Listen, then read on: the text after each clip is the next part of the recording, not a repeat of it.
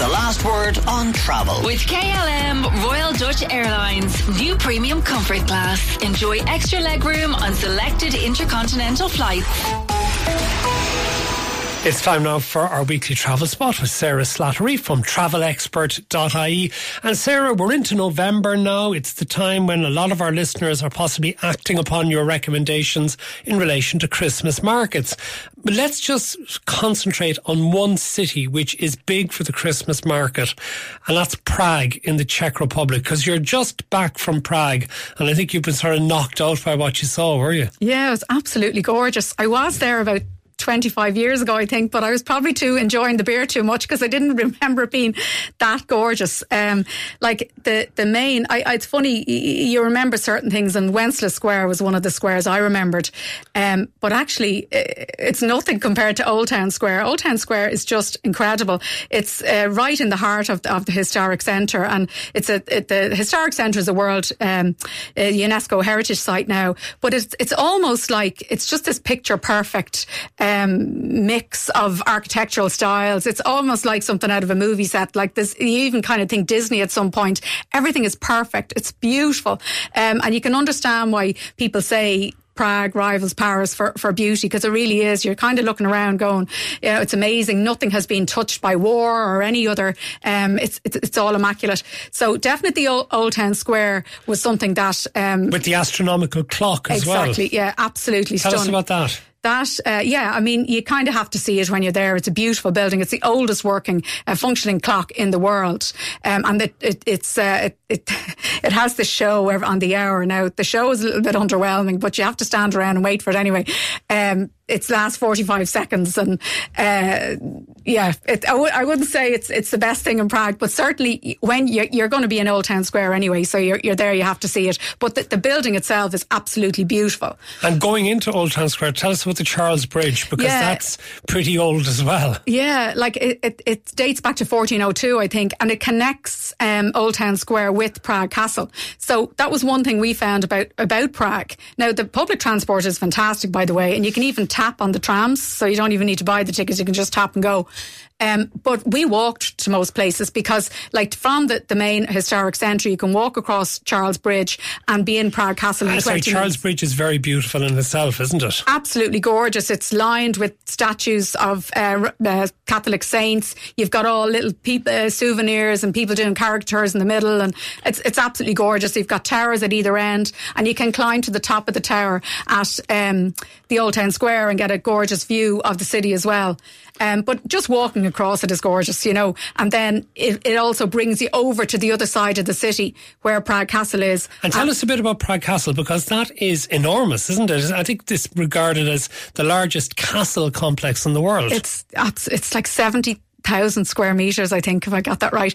It's unbelievable. Like, it's more like a village. Like, it doesn't feel like a castle. You're walking around and there's palaces and churches, and it's like a big village. Do you need a guide for it? We didn't have a guide. We were only really had 2 days in Prague, so we were kind of doing a lot of running around. But definitely, I'd say a guide would be ideal to see it properly. But you can't, even just to go yourself, if you don't have time for a guide or you haven't booked it, it's definitely worth a visit anyway. And within the castle, there's a big cathedral at the core of it, isn't there? That's right, St. Vita's Cathedral. And you can go inside that. You can also climb to the top of it, which we did, 287 steps. But it has a fabulous view of Prague. I would imagine probably similar from Charles Bridge, but I suppose they're the opposite ends, so two different perspectives. But like even that, like I think it was €6 to climb to the top. What about Malastrana?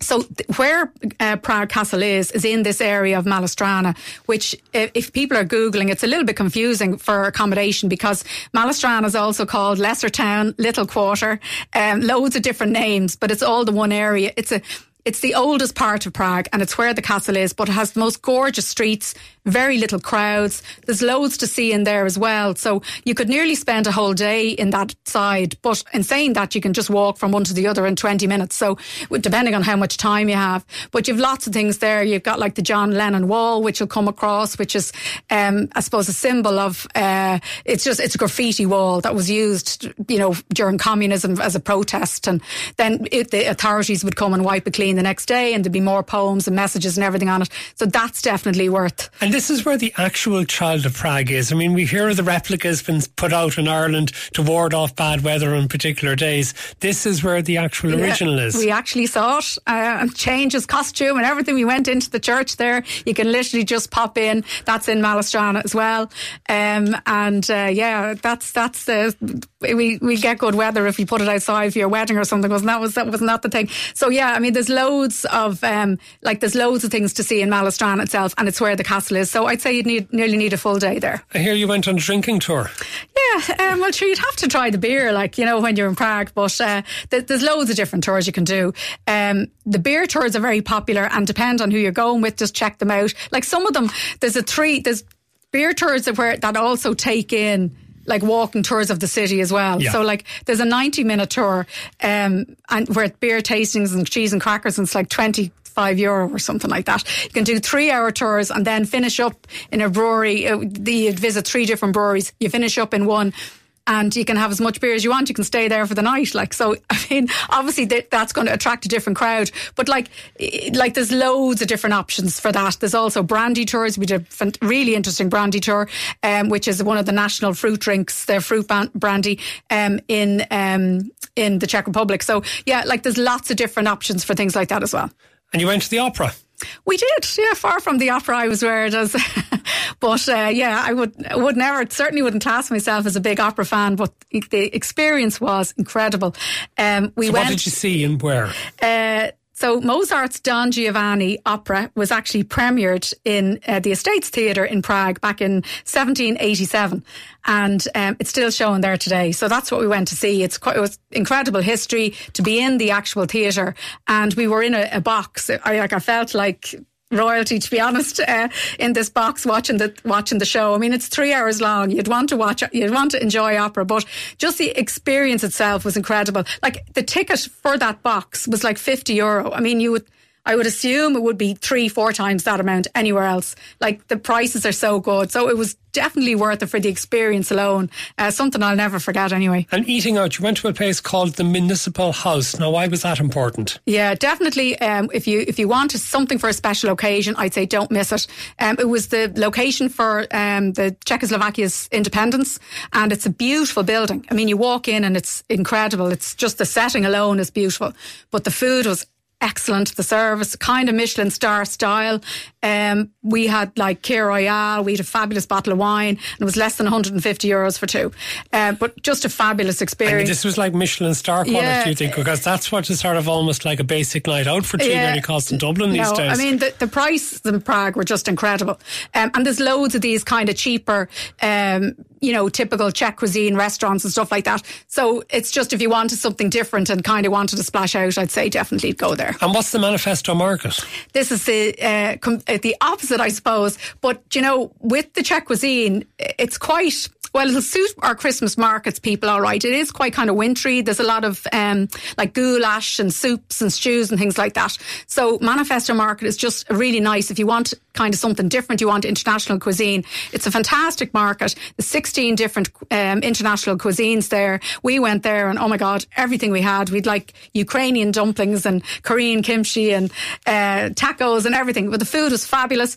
And it's a real kind of trendy place. There's a swimming pool in the middle of it and a retractable roof. I'd say in the summer, people dancing in their bikinis and everything. But it's coming to Dublin. So it's owned by an Irish guy, or American Irish guy. Martin Barry is his name. And he's just got the lease on Andrew's Church, St Andrew's Church there in Dublin. St Andrew's Street Church there in Dublin too, yeah, very close to here. And it's going to be opening here in 2025. So it was really cool to see it. It's going to be amazing. They don't take the euro though, do they? No, and that's one thing to watch out for, because we're so used to travelling with our euros now. So you definitely need to get some money changed. Now you can tap everywhere. I mean, you can even tap, as I said, on the tram.